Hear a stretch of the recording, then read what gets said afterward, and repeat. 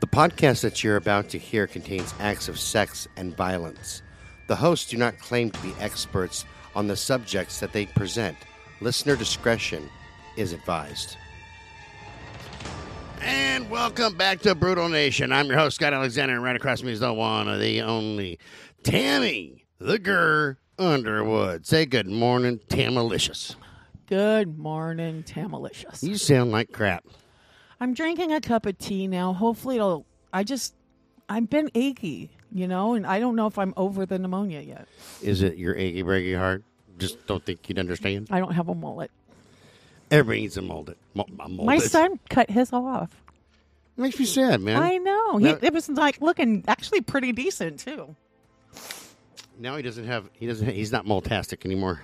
He's not multastic anymore? Nope. Oh.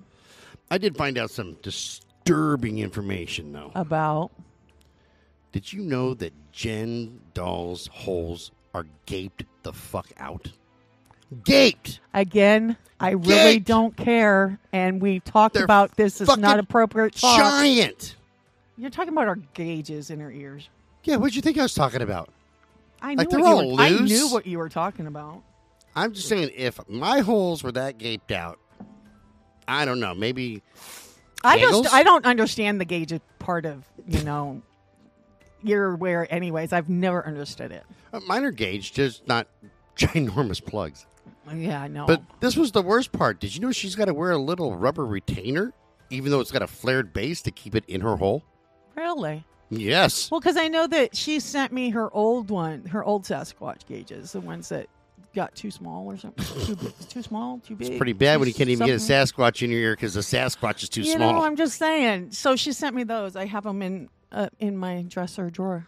I can't wear them because I'm allergic to metal, but... I was laughing my ass off. So let me get this right. Even with a flared base, you have to have a retainer to keep it in your loose asshole? No pun intended. Yeah. I thought it was hilarious. Okay, so I thought we had already covered this broad. No, we've talked about it. Just like you always thought we covered the Sunset Strip Killers until we covered the Sunset Strip Killers. Who are they? I was going to say, you don't remember? We talked to him forever. Yeah, I know. He used to call me like 10 times a day. I kind of miss him. Doug was pretty cool, but I got to admit, I really, really miss Monk Steppenwolf. I'm still saddened that he died. He was, just... I know. I'm really going to miss Ward and John when they go. Ward's never going to pass away. Well, and it's like we tend to write some of the oldest fuckers in there. Where every story starts with, back in my day. I know. It's like, because I don't know how many times I've heard the $100 worth of groceries and fill the station wagon from, tailpipe to dashboard. Story from Ward. Dude, when I told him, I said, I could go spend $100 in grocery store and walk out with one bag of groceries. Facts, man. Like, I remember in college, though, I budgeted myself $50 a week for groceries, and I ate well. Top ramen. No, rarely ramen. I always had really good foods and everything like that. It was like $50 a month, sometimes 60, but usually $50 a month. Or $50 a week. If you do it right, you can. $50 a week. I'm sorry, $50 a week. And now I went and I got just a few things because I wanted to make smash burgers. Okay, I got some ground beef, and I got some tomatoes, and I got this. It's a Southwest mustard. I saw that. That's bomb. Is it? Bomb fucking diggity right there. I've never had that one. Oh, neither had I. It's the first time I'd ever seen it. Yeah, because I like the horseradish mustard. This shit's good, man. A few basic things just to make the smash burgers, right? Well, $54. Oh, yeah. 54. I had a single bag, and it wasn't full. Yeah. $54.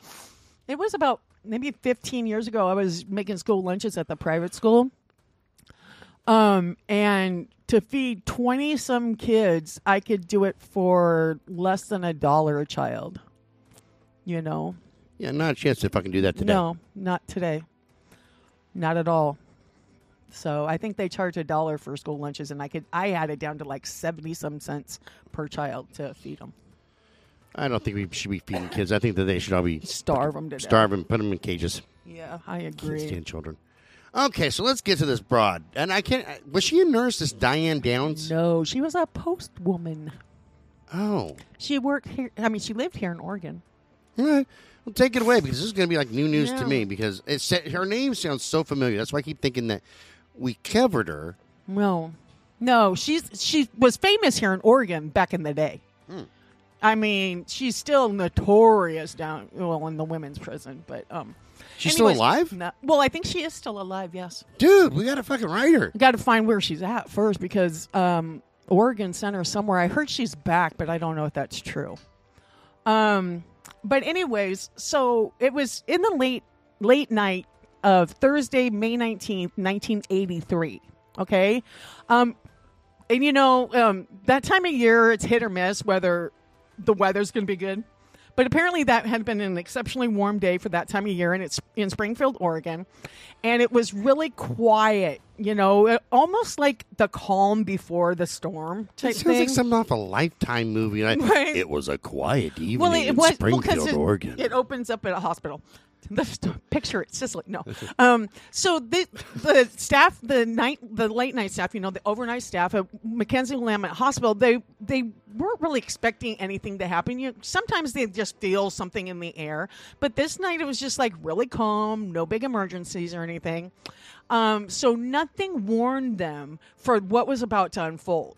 At approximately 10:48 p.m., without any warning, a late model Nissan came screeching into the emergency room parking lot and started just pounding the horn like, I'm pretty sure Nissan didn't sound probably beep beep. I was going to say, sound like this. No, that's a Prius. Oh, that's right. No, a Prius goes like this. Hi. Hi. How are you today? Excuse me. Fabulous. That's a Prius. That's a Prius, huh? So, there was hardly any staff there. There was a receptionist who was, working on the insurance forms. And there were two nurses, one named Rose Martin, the other one Shelby Day. And then the doctor on staff was John Mackey. So they went running out to the car. Just beyond the automatic doors, there was a blonde woman in her 20s, and she was waving frantically. They said she looked ashen in the fluorescent tube lighting, but who doesn't? She was listening to that song, Put Your Hands in the Air, wave them just like you just don't care. Right. That's what she was doing. That was way before that song, but yeah. We don't judge. We don't judge. But she kept pointing frantically inside her car. She goes, somebody just shot my kids, was all she kept saying over and over again. So upon hearing that, the receptionist, hearing her words, did what she always did in an emergency. She dialed the police, right? Because it was a violent crime. So the nurses, Martin and Day, went. When they looked through the window of the Nissan, the side panels were soaked in blood, and in the blood lay 3 small children. One was in the front passenger seat, and 2 were in the back seat. Teach them not to eat all their dinner. Right. The first glance, though, the nurse told the nurses the children had been shot at very close range, like point blank. There was a blonde-haired child up front, a girl, and she couldn't have been more than maybe 7 or 8 years old. And according to the nurses, of the 2 in the rear, one was a girl, maybe a little bit older than the other one, and a boy who was just a toddler. This call was so unexpected, and it was bad. They could tell it was a bad call. So personnel from the intensive care were summoned to assist ER, and a SWAT team of white coat professionals, including their top surgeon, went to the scene as they were assessing the injuries of the young kids. And they were, I guess the nurses were just crying, and the interns were all pale because they couldn't believe what they were seeing. As soon as he got more backup, Dr. Mackey looked at his coworkers and said, chest wounds. So these kids were shot in the chest. God damn. Yeah. 2 of the children were still breathing, although it was labored. The boy kept gasping for air, and the child that was in the front seat appeared beyond help. Despite their efforts, the damage her shot was lethal, and she was pronounced dead a couple minutes later. Only later did the medics learn the children's names. They were 8-year-old Christy Downs, 7-year-old Cheryl Ann Downs, and 3-year-old Danny Downs.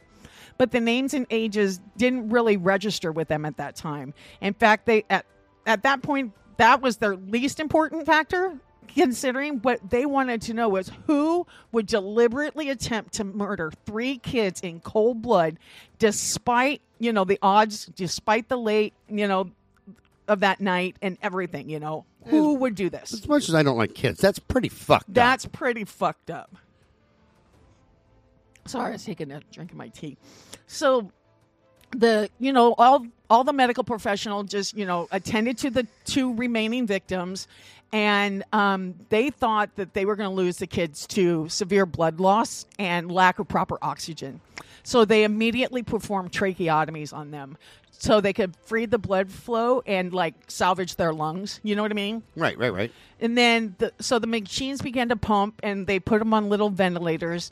And despite their fragile condition, Mackey and his experts managed to keep those 2 young children alive, the 7-year-old and the 3-year-old. So there's one author out there, and I don't really like her because she embellishes a lot, and she's the one that wrote that Stranger Beside Me about Ted Bundy and basically said that he was innocent, and I didn't like her. Yeah. Anne Rule. Anyway, she's no longer with us. But she said in her book, Small Sacrifices, one child was dead, Cheryl. Oh, no, the 7-year-old died, excuse me. One child, Christy, had defied the odds and lived through profound blood loss, heart stoppage, and delicate surgery. And then one child, Danny, seemed stable but was at risk of paralysis. Who in the name of God could have aimed a pistol at 3 small children and pulled a trigger? Which, that's what I'm wondering. Even in Walmart, I'm not going to shoot kids. Don't get me wrong. I whoop their ass with a belt. I'll whoop some shoot them. ass. But shooting a kid even in Walmart. And I hate... Tase him with a taser. And I hate Walmart children the most because they're little fucking heathens most of the time. Yeah. No respect. Yeah, no respect. But I'm not going to sit there and go, oh, time to kill a fucking kid in Walmart. Right. That's a dickhead move, man. Well, exactly. Well, and it's like the mom, Diane Downs, didn't really have any answers. She told the receptionist that she and her kids were just driving home from visiting a friend in nearby Marcola when a man, she says, a bushy-haired stranger, waved her. This is why I always make that joke about a bushy-haired stranger. Waved her down on the span, this long stretch of road that's abandoned pretty much, thinking, she said she thought he needed help, so she stopped and asked him, and she said that's when he pointed his gun through her car window and just, she says, loosened its barrel on her 3 helpless offspring. See, okay, that's a stupid story to begin with. That happens precisely. Nobody, what woman's going to pull over when she's got 3 small kids in her car? Well, plus, nobody's that much of a fucking lunatic to where they're going to flag down a car. Yeah. Number one, okay, here's the dynamics, okay? Even if you're on a abandoned road. Right. If you're on an abandoned road, it means not a lot of cars going to be going up and down there. And chances of actually getting one to pull over is slim to none. Exactly. The chances of getting caught by a cop, though, pretty fucking high because 1 or 2 cars that go by are going to call up and go, exactly. There's some weird-ass, bushy-haired motherfucker over here. Especially if he's got a tattoo of his home state on his forehead. The Florida one, yeah. Just saying. But nobody, that happens none of the time. And especially once you pull over, nobody's going to say, ha-ha, just what I was looking for, a car with children and shoot your kids and not shoot you. And not take the car. Yeah, and not take the car. Now, somebody might have killed everybody in the car. Yeah. That makes sense to me. Yes. But not just kill your kids and go, okay, now drive away. Bye-bye. Well, hold on. It gets even weirder. Fabulous. So the Springfield and Lane County Police, went to the hospital, and to them, her tale of the ambush and an odd description of this bushy-haired stranger, and how they reacted to the story, they issued an emergency watch on the city and county roads, obviously, because what if her story is true, right? So fearing there actually might be a madman roaming around the back roads of Springfield, they started patrolling that area, right? Just in case, because, 83, height of the serial killer movement, people were weird. People are weird now. I know, people are getting weird. So she described the area as the point of attack was near Marcola and on Old Mohawk Road. A desolate spot became that center for this manhunt. Since the crime was reported to have occurred in the county, members of the sheriff's office for Lane County became the principal investigators because it's outskirts of town. Right. So Sergeant Robin Rutherford was the county's first man to approach the children's mother at the hospital. When he arrived, the nurses were, tending to her arm. which bore a series of small superficial wounds marked between the elbow and the wrist from where she said she had tried to ward off the man's blows because he was trying to hit her. Now, seeing that, she had injuries, and her injuries are minor, and that she seemed to be in an unusual state of calmness. In fact, she seemed to be in full control of her senses and her emotions, that she came to him to point out the exact spot, the best she could in the dark, where the crime occurred. So, hold on, let me get this right. This bushy-haired stranger waved her down, blew away her kids, and then wanted to beat her up and not shoot her. Oh, but he shot her in the arm, too, but I'll get into it more. It's just bizarre story. How are you going to miss a good shot at close range? Yeah, you'd shoot her right in the head. You think, and she would be the first one gone before you shoot the kids. Right, you get rid of the biggest threat first. Exactly. And then you eliminate the smaller threats. Or the smaller targets. So far, we're 10 minutes into this, and this lady's fucking retarded. Yeah. Re-fucking-tarded. Yeah, exactly. So apparently she went straight to this spot. Like, it wasn't even, it might have been this area. She went straight to this spot where, those two rural roads met up with each other. It's a most desolated spot where the river pushed by in the dark on one side. On the other, a field of wild phlox trembled in the wind. I don't even know what phlox are. It was not a spot a young woman with 3 children would have actually stopped her car to talk to a stranger. No shit. Okay, dude, I am a grown-ass man. Yeah. And oftentimes I carry when I'm out in desolate places. Yeah. If somebody's out there trying to wave me down, yeah, the fuck you, I'm not going to stop.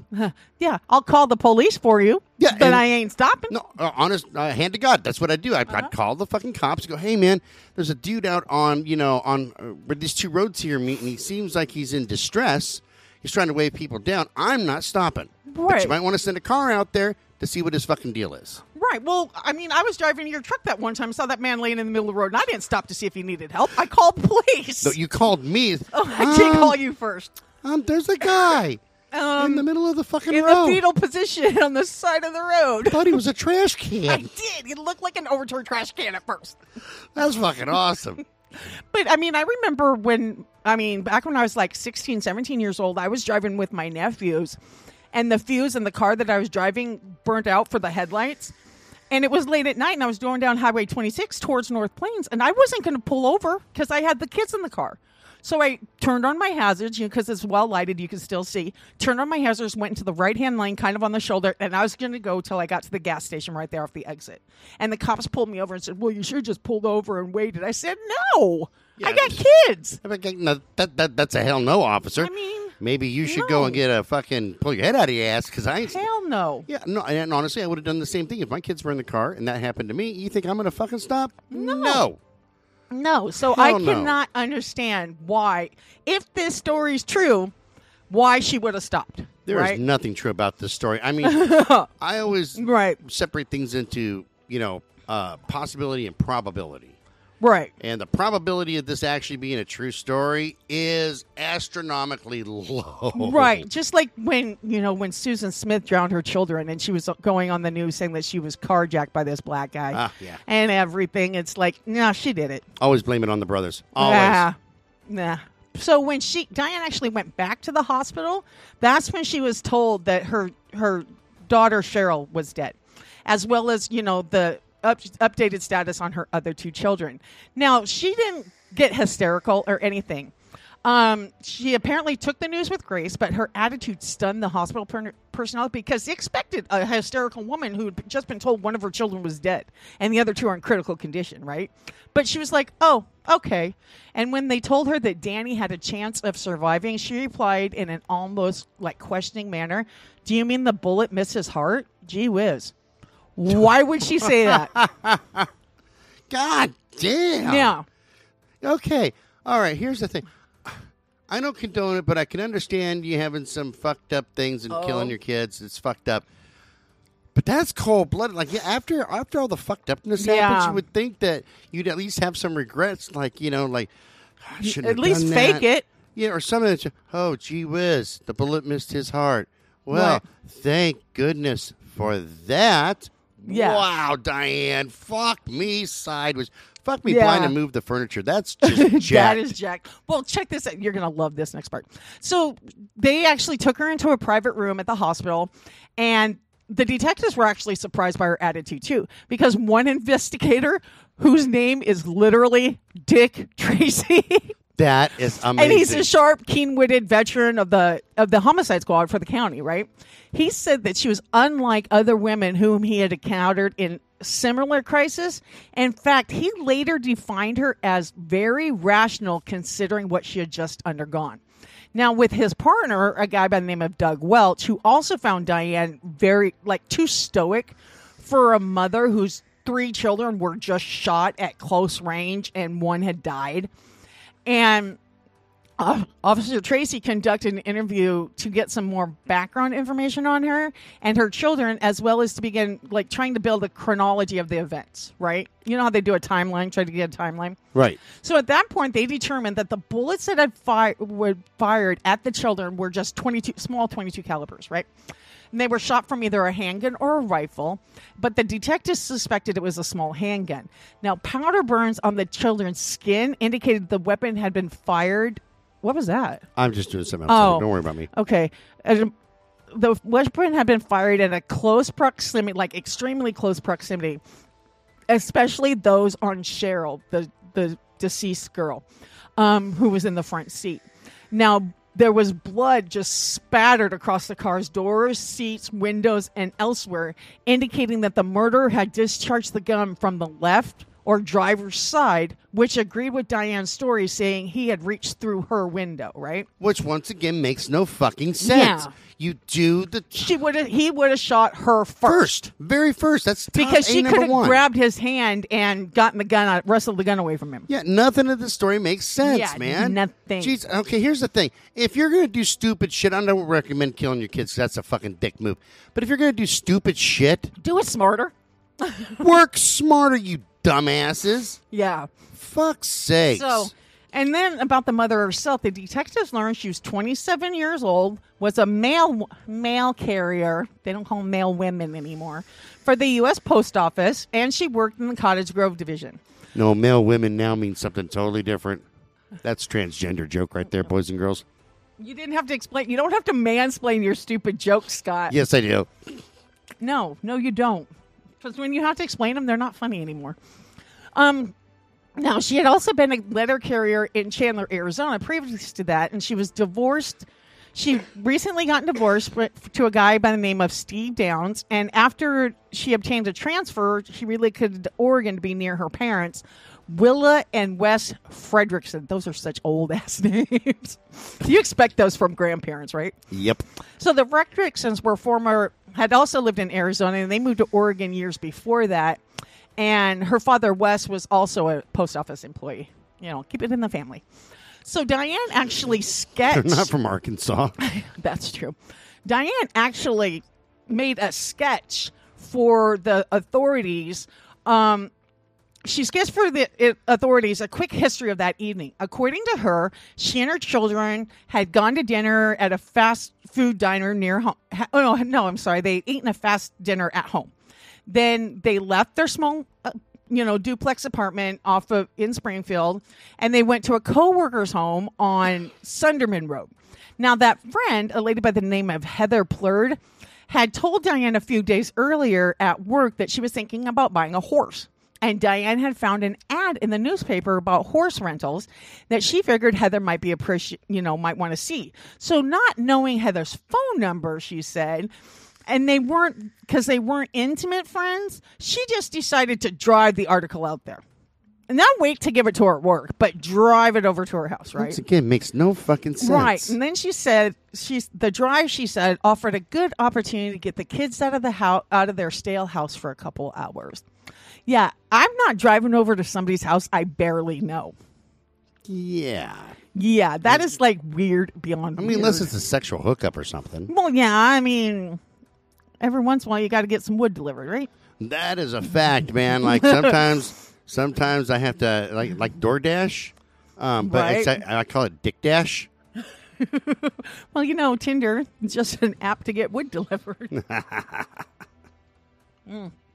Anyways, So, that's what she said happened. So she says on the way home after this brief encounter with Heather and her husband, Diane says she thought she would cut through Old Mohawk Road to the main highway. She thought it might be a fun sightseeing adventure, and the kids enjoyed watching the moon from the unlit countryside. Okay, which hold I can the see, fuck but on. I know, right? How is it a sightseeing adventure when it's dark as fuck outside? Yeah, because you can fucking see the moon. I know, right? Sense. I know. I mean, I like going out to Gaston where my best friend lives. And sometimes it's like during the summertime, we would lay out in the field at the end of their drive and just on blankets and just watch the stars. Because I like to look at the stars, And we actually saw a good meteor show doing that one time. I like looking at the moons. When the moon hits your eye like a big pizza pie, that's pink eye. I was going to say, that's a pink eye. It's not amore anymore. When she's got the squirts and she uses up all of your shirts, that's a pink eye. Right. That's disgusting is what that is. Yeah, so she said the kids enjoyed watching the moon from, out the window in this unlit countryside. She said it was then, after she turned onto Old Mohawk Road, that she saw this man. He was standing in the center of this gravel road, and he was, waving down the car for help. She described him as, get this, he was white, in his late 20s, about 5 feet, 9 inches tall, maybe 150 to 170 pounds, with dark hair and like that shag wavy cut and a stubble of a beard.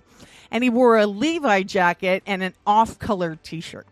Okay? At least he was white. I know, blaming right? shit on the brothers. Well, you ain't going to find a black man in Springfield. That's Shit. a freaking fact. Even to this day, the only African Americans or people of color that you see in Springfield are the football players for U of O. Just saying. That is true, actually. Eugene is a very white town. Eugene and Springfield are one step away from having a Klan rally. Dude, they are. You, man. They are like, they are like second to only Vernonia. That's like, but not lying there. So actually, that's actually a smart thing for her to do because, if you say he was a white guy, well, it's all white. So yeah, you're not going to say he was a Hispanic guy or a black guy or anything like that because that's like then they know who to find. It was a black guy. Yeah. Oh, that's Jerome. Yeah. We know who that is. He's There's the three. only one here. Him and his brother. It's him and his brother went back to Detroit, so it's got to be him. Yeah. They're going to knock on his door, and they're going to be like, "No, motherfucker, I was here." I told day. you when I was in high school, we had two brothers in our school. They were the only black people in the entire school, and everybody knew him. And Elsa was awesome. He was so funny. He was in my drama class, and I adored him. But okay, so she said that she braked, slowed down, and stopped the car and got out. And it was then that he brought out a pistol from inside his jacket and demanded that she give him the keys to her car. Right? When she refused, in retaliation, she said, he reached past her through the driver's window and opened fire on her family. When he then tried to reach for the car keys, she fought back and was able to outstep him.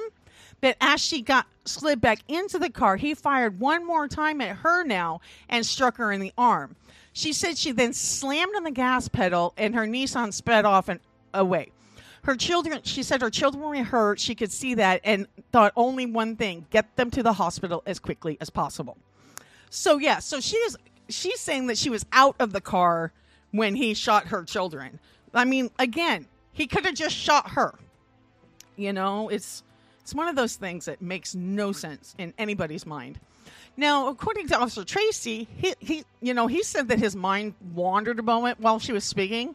Apparently, and he said that he read the doctor's report on his treatment of Diane's arm injury, and it was a single bullet entered her left forearm. It split in two as it shattered the radius and then exited, leaving 2 smaller wounds. As she related her getaway from the man on the road, how the bullet struck her arm, he couldn't help thinking that the place where she was wounded is the exact same place other killers have shot themselves to make it appear that they were attacked by a phony assailant. But he was not one to pass judgment until the evidence was in. And that wouldn't happen for quite a while. Now, before they were done interviewing her, she agreed to sign a search warrant for her home.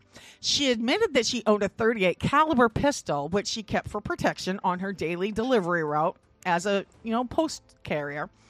And she said she had a .22 caliber rifle for home safety, but both of them were unused. Now, one she said was, hidden under the rags in her trunk, and the other she said was collecting dust on a shelf in her house. Now, meanwhile, police around the hospital were busy, of course. In the driveway, they started, they taped off her red Nissan Pulsar with the Arizona license plates, and because they needed to transfer it to a crime lab for further investigation, right? And then the morgue shot. Oh my God, some of these names I hate saying them. Sergeant John Peckles photographed the wounds on Cheryl, and behind ER, Detective Ray Poole collected evidentiary bloody clothing removed from the 3 children, and all personnel assigned to this homicide knew without a doubt the weekend they were going to have would mean little time off and a lot of just, hitting the pavement trying to get answers to what happened, right? Because there were 3 helpless children who had been shot viciously by a gunman, and the police didn't mind the overtime because they knew they had to get their killer. So several nurses and an investigator were beside Diane Downs' bed and was finally allowed into the intensive care to see Christy, one of her 2 surviving children. Now, those people who were in the room with her noted that as she was squeezing her daughter's hand and saying, "I love you," she had no warmth, right? And her words were passed through like she was clenching her teeth going, "I love you" type shit, right? Which is what I have to say to my kid every time he pisses me off. "I love you." So Paul Alton, the investigator, noticed something else. That every time Diane came close and her daughter opened her eyes and saw her over the oxygen mask, she would have this look of fear on her face. Like she was petrified, right? Mm-hmm. He said that I happened to glance at the heart rate monitor, the pulse, when Diane came in, he said, and the scope showed Chrissy's heart was beating 104 times a minute, but when Diane grabbed her hand, it went up to 147. Holy shit. Yeah, that's pretty fast for a little kid. I mean, that kid is frightened. So on Friday morning, some plainclothes men checked with the Pleurs to ensure that Diane and her kids had visited them the night before, as Diane claimed, and she confirmed that Mrs. Pleur confirmed that the visit happened, as well as the reason for it, to give her an ad about horses. Under the supervision of Officer Tracy and Kurt Welch, state troopers searched Diane's residence, taking several items. One of them was a diary they found. And they also found the .22 caliber rifle, right? It was a Glenfield .22 caliber, and it was exactly where she said it would be. And a box of standard .22 caliber shells. Some of those were taken from the same shells that looked like the ones that were taken from the kids' bodies, right? So one specific item, though, interested Detective Dick Tracy. It was a photo of a young man with a beard that shared space atop the television with the other pictures of Diane. Now, he was cognizant of the fact that Diane had made a phone call to a man in Arizona, supposedly a former boyfriend, not long after she arrived at the hospital, and before she knew what state her children were in, before even telling her ex-husband and the father of her children that his kids had been shot. And he's studying the photo of the man. He wondered if he was looking at the object of Diane's urgent phone call. It's like, is this the man she called? Right? Now, the DA, District Attorney Fred Hughey, his whole staff sensed that there was something wrong with this case, right? They were assigned by County DA Pat Horton to prosecute this case. And so to prepare for what the DA knew would eventually lead to a murder trial, it was Hughey's job to follow the revelations of the case as they surfaced from the origin. As far as he quickly noticed, he says the fetus of something evil had taken form in the embryonic blackness of that rural road in Lane County that night. So whatever happened that Thursday night, the facts began to come to light in the most suspicious manner, and unlike those explained by Diane. Hughey, who was relatively new to the DA's investigative squad, knew mischief when he saw it, knew something was up when, he had that keen eye. And he saw it first in the faces of the scared children who were laying in their beds, strapped to tubes and cords that, to like keep them alive. And never one for sentiment, though. He was surprised when he felt tears rolling down his cheeks when he went and visited Christy and Danny, right? And you're going to hear something awesome later. So when he heard from Paul Alton, the reaction of Christy when she had seen her mother for the first time since the shooting, he knew it was not a normal reaction for a child who's in pain to, surrounded by people she didn't know who wouldn't be happy that her mom was there, right? Because I know when my son had his surgery at 18 months old, it's like he couldn't climb in my arms fast enough when they brought him back in from the recovery room. And so Hughie ordered round-the-clock, police protection on the children, right? He also said that he wanted a child psychologist to remain by Christy's bed during the day so that they could build up trust with this child. When more came along, she would confide in them the events of what happened on that road, right? Because they knew that if they were going to get the truth, that this child had to trust them. So there was doubt. He had doubt in the mom's story, and so did everybody in the building. So for the next several days, her version of what happened that night would change ever so slightly. And her placement of the killer when he fired the gun altered in several retellings, as did her own actions in the face of the supposed gunman. So when Doug Welch interviewed Steve Downs, Diane's ex-husband, Welch learned that Diane owned 3, not 2 weapons, and one was a .22 caliber handgun, which Diane didn't even mention that she had. And Welch also found Steve Downs was an open talker who seemed glad to be rid of his ex-wife, whom he said liked to bed hop. He was an electrical contractor living in Chandler, Arizona, and he carried no grudge and seemed to be happy just to live his current bachelor life. He admitted that he and Diane were still friends, but that their occasional phone conversations never extended beyond the kids' health and scholastic welfare. He seemed genuinely upset with the bad news and sincerely fatherly hopeful that Chrissy and Danny would pull through. He also made immediate plans to fly to Oregon. Now, Welch asked Steve if he knew who the Arizona man might be, and the former spouse wasn't even surprised by the question. He replied that he must mean the married guy whom Diane had been having an affair with for some time before she left Arizona. He was also a postal worker in Chandler, and whatever happened in their love life, the tryst, like slurring today, finally severed. The man returned to his wife, but Diane was still in love. She really wanted to have, this man really bad. Her infatuation with him was so maniacal, it seemed, but he didn't seem the type to leave a doting wife for a woman with 3 growing kids that needed to be fed. So when Welch asked about weapons the couple had owned and which ones Diane had taken with her to Oregon, Steve told him that Diane had a .22 caliber rifle, a .38 revolver, and a .22 Ruger Mark IV 9-shot semi-automatic pistol. Okay. Yeah. So she used to practice her shooting at the local Chandler area range, and why she carried guns, she was a woman and felt she needed protection on her mail route, which I can understand that. Right. I mean, I wish our friendly postman Johnny carried guns sometimes because I think he does. I get scared. Probably carries a fucking bazooka. Probably attached to his hip. That's probably why he's got awesome calves, because he's carrying the extra weight of the gun. Then he goes into people delivering their mail going, go ahead. Make my route. Then Detective Welch felt he had to ask Steve the obvious. Would your ex-wife harm your children in order to get the married man back? But Steve said, no way. She loves those kids, right? Now, when Diane, they questioned Diane again, she denied still owning that .22 caliber handgun.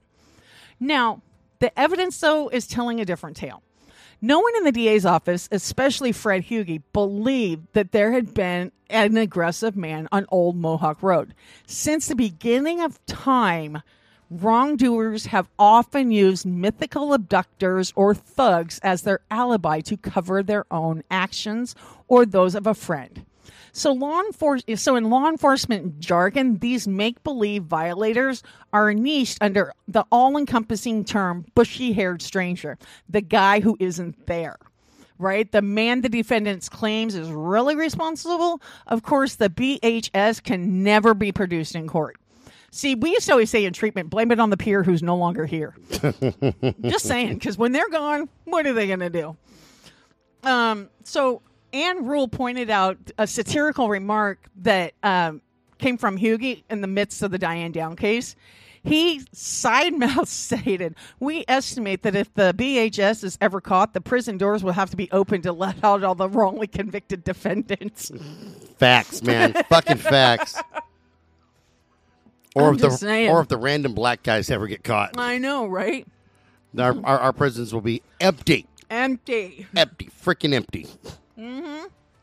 So, Paul Alton, Hughie's central fact finder, summed up his and investigators' misgivings. He said, I don't buy it. She goes out to Sunderman to see Heather Plurd. She decides to go sightseeing and head towards Marcola. Suddenly, she decides she'll veer off on Old Mohawk Road. Say we buy that story, that she's sightseeing. Even if it's almost pitch dark, she's sightseeing? How do we explain that the shooter knew she was going to be there? If he's following her in his own car, he would trail her onto Old Mohawk. But she says that the stranger was in front of her, standing in the road, waving her down. How did he get there? Which was exactly what I said at the beginning. Yeah. Are you going to stand in a place that has virtually no traffic? You're out in the especially in the middle of the night. You're in the middle of the night, hoping to get the random car that's going to come down. You're not going to do that. Exactly. So, to a trained eye, the picture was incorrect, incomplete, or even retouched. If the killer wanted the car, wouldn't he have just shot Diane first? That's what we asked. That's what we said, yeah. She was the adult and would have been his biggest threat, not the three little kids huddling in the car. What would a bushy-haired stranger have to gain in shooting those three children, a 7, an 8, and a 3-year-old? Here's how my brain works, okay? Let's say that I'm the bushy-haired stranger. Right. Okay? And let's just say, for argument's sake, that she is telling the truth and I'm in the middle of nowhere for whatever reason. Right. Okay, and I'm tired of walking. That body out there, right? Yeah. And my car broke down. And I wave her down. The first thing I would do, of course, is I would pop her. Right. If she didn't get out of the car, that'd be all she wrote. I'd pop her and get rid of her she body. said she got out of the car. And he demanded her keys. And still. But what I wouldn't do is pop the kids. And here's why. Even if I popped her. Because you're going to get a less of a sentence. Right. For shooting a woman than you will shooting a kid. Yeah, than shooting a kid. Mm-hmm. Now, I'm going to kick the kids out. Don't get me wrong. Oh, I'm going to be like, okay, you little pukes, get the fuck out of the car. Yeah, because I'm not getting a kidnapping charge, too. Exactly. Like, this isn't a kidnapping thing. And if you just stand right here, right outside the door, I didn't move you more than, 5 feet, it's not kidnapping. Right. So you you dump the kids and you take the fuck off. Right. Exactly. Okay. And number 2, like you said, she got out of the fucking car. Yeah. Who the fuck does it? Even if somebody waves you down. Yeah, no. On a public street. I won't even get out of a car when a policeman pulls me over unless he's got backup. Honestly, I won't. I have told the police officer I want backup here first. Because notoriously women have been assaulted by people who say they're police officers. You're a woman? You're a dick. Find out something new every day. I fucking hate you. I can show you my boobs. No, I'll pass. Why not? I've seen your ass so many times. You might as well see my boobs. No. Yeah, well, now you're going to see them. No, I don't need to go to the zoo. Watch me stand up and flash you. Then I'll be blind, and then we'll all be fucked. Anyway, continue on with this dumbass Diane. Okay, yeah. So over the weekend, of course, the forensic scientist James O. Pex, Pex. That's an awesome name, man. I know, right? PEX. From the Oregon State Police Department, the crime lab, examined the inside of Diane's car, and he produced some very interesting findings. As he reported to Hughie and the squad, Pex found a couple of .22 caliber U-shell copper casings ejected after firing. No bullet had penetrated the body of the car, indicating that all the bullets between the children, they suffered 5 bullet wounds, had hit their live marks. So it's not like somebody was just firing into the car randomly. Right. Okay, so blood smeared the side door of the front seat where Cheryl had been slumped on the floor after she was shot, and pools of blood stained the rear seat where Danny and Christy had been shot. But Pex noticed no blood at all on the driver's side, and there were no smears on the steering wheel. Right? So she had been shot as she's trying to drive away. There would be blood on the steering wheel. There'd be blood right there by her door. Right. You know what I mean? So if a bullet had hit her as she was getting into her car, as she said, it would have been reflex for her to grab that wound with her other hand, and there would have been blood on that hand then as she tried to steer the car to the hospital. Period. So also, he said, when a bullet is fired, the barrel discharges a small amount of smokeless gunpowder forward towards the target. Such powder particles were detected in 3 angles of the car on the right panel and in a sweep along the back seat. There were no particles on the driver's side panel. So what did this mean? It could very well mean that whoever was shooting in the car had been seated in the driver's seat itself, and that Diane Downs shot herself before she actually made it to the hospital. Not after she shot her kids, but right before she pulled into the hospital. Right. So then, so when they scoured the entire crime area and failed to produce the murder weapon, but they got some ejected casings from a spent .22 caliber matching those in the car, they discovered that in the vicinity of where this, so where it took place. And then they took divers, even, jumped into the Mohawk River, which runs through the topography there, but they couldn't find a gun. Unfortunately, the river at that particular area, the river churned more, and it ran a rapid course during that time of year because, spring, the early melt off the mountains, right? Right. And, because even though it doesn't really snow in the valley, we get snow in the mountains, and, And the experts determined that had the gun been tossed in there, it might have been flushed away miles with the river's current. Now, Hughie, who figured the courts hadn't much of a case against Diane herself if they couldn't find the murder weapon, even went to look for it himself.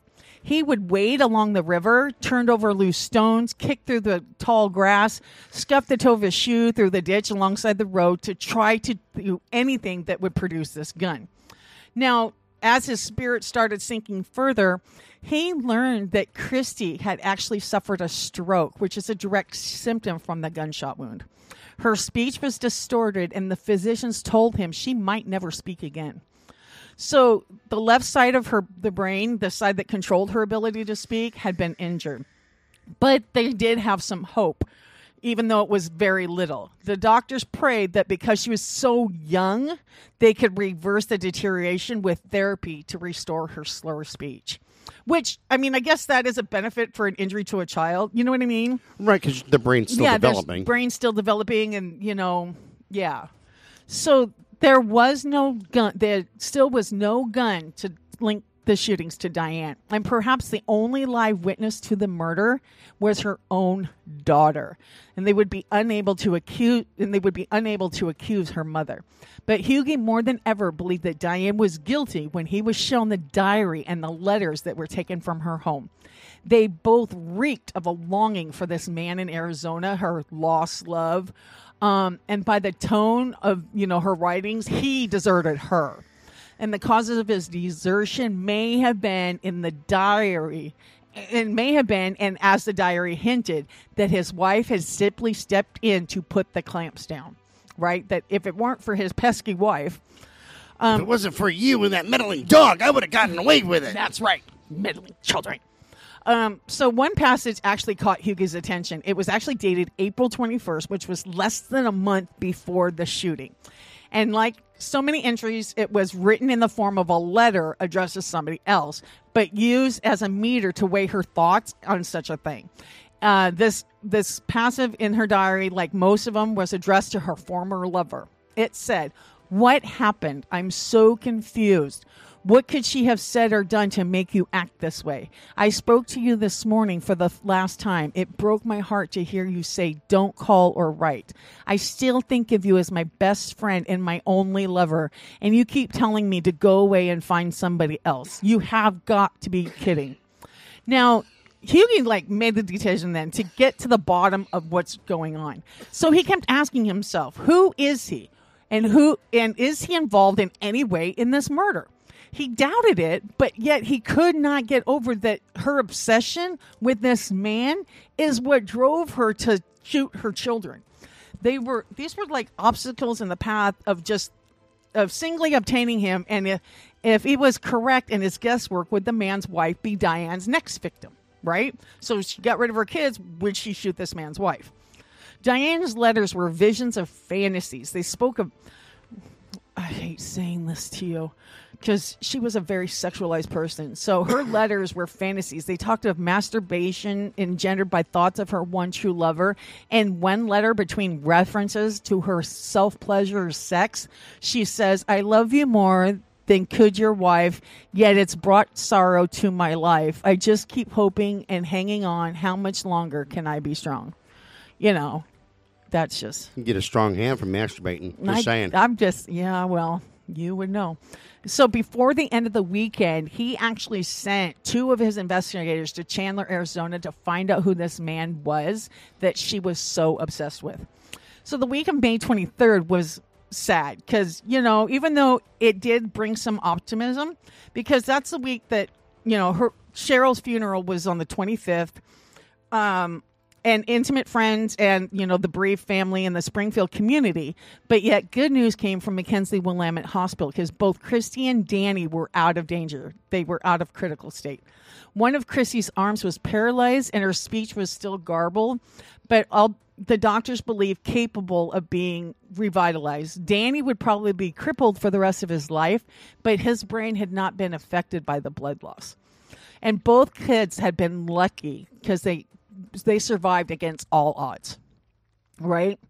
So Doug Welch and Paul Alton were the ones that went to Arizona to use a professional experience to dig up Diane Downs' past with anybody, including Lou Lewiston, who came along with the shovel work, right? Their trip during the last weeks of May proved fruitful. They learned just what they wanted to know about their central suspect, Diane Downs. One of the first things was proving that neither Steve Downs nor the mysterious Lou were Diane's bushy-haired stranger. That was obvious. Witnesses verified seeing them or being in their company in Arizona at the time of the crime. So the detective also spoke with several of Diane's former coworkers from the Chandler office, and their opinions of her varied. Some said they hated her. They did not like her at all, and no one was praised her good graces. Some of the informants described a woman with a single-mindedness, a channeling of ambition that they had rarely, if ever, encountered. Others disagreed. Diane was a flippy-dippy, up and down, mad and sad. A few, very few, spoke on her behalf, and then only was just like, yeah, she's all right. Right. So what also emerged after those interviews with her postal co-workers was a postcard picture that might have been beautiful had its colors not, She appeared to be a headstrong woman, but headstrong in a tilted way. Her priorities were overblown and most of all out of sync. She jumped in the bed with any man right and left, but refused to deliver copies of Playboys to the customers on her route. Right? Okay. It's like, you know what? Why deliver a Playboy when I'm right here? Yeah, there you go. That's what I'm thinking. Mm-hmm. So why look at the pictures of the poussoir when I will give you the live poussoir? So Lou Lewiston worked at the Chandler station too. But the investigators interviewed him separately at his house. Now, to Chris' credit, they actually liked him. They liked that he was honest and direct with them. He insisted that his wife, Nora, be there at his side when he talked about, when he gave his interview. And even while he discussed his sexual experiences with Diane. That's a brave motherfucker because Yeah. he's setting himself up for a homicide. Right. So Nora, he said Nora knew about Diane and had forgiven him. And they had reconciled, and Lou wanted nothing more to do with Diane. While this memory of his extramarital affair was undoubtedly painful, he answered the questions.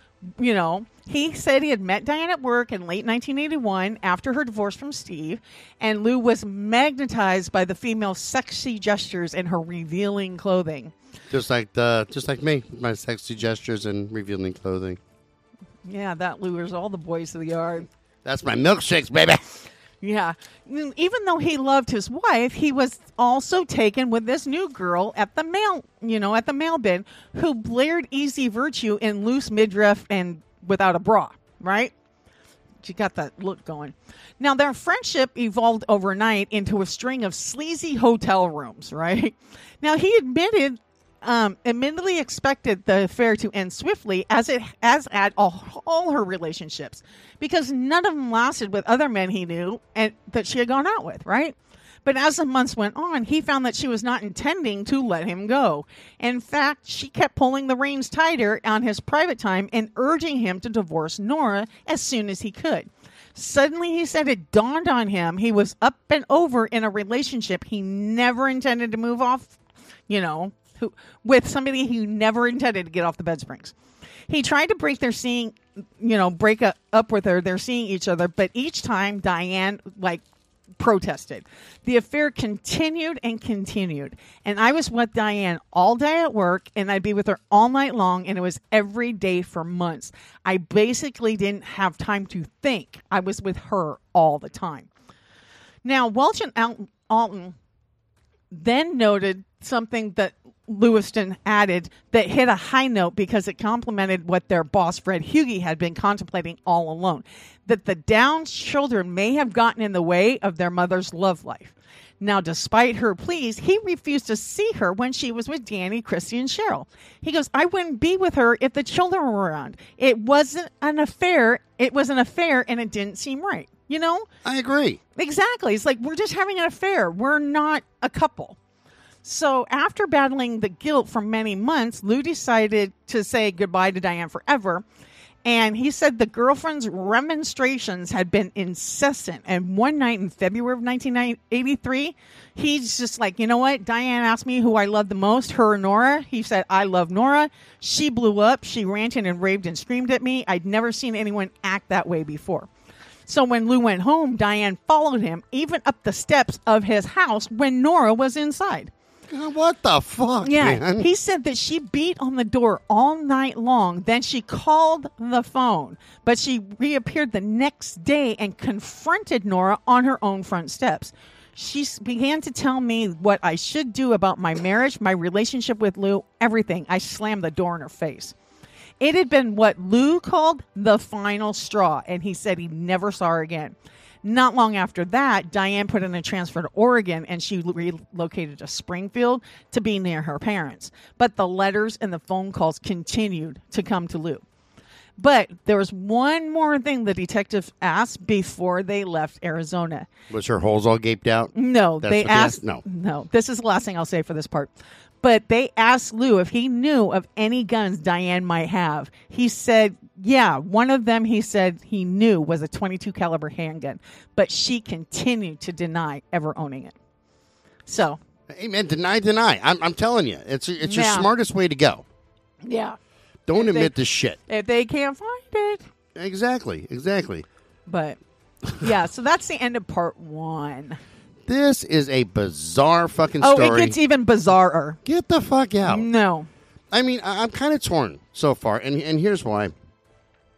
If you're going to do fucked up shit, think your story out, like I said. I mean, there's no way that any part of this story is remotely believable. No. It's dumb. None. Fuck. All right, let's wrap this one up. Remember, boys and girls, you can send us an email at brutalnation@twistedbluellc.com. Check us out on Medium, Crime Beat on Medium, and wherever you get your blogs. Log on to Facebook and join Citizens of Brutal Nation. Interact with us and have a good old time. Let's have a gay old time.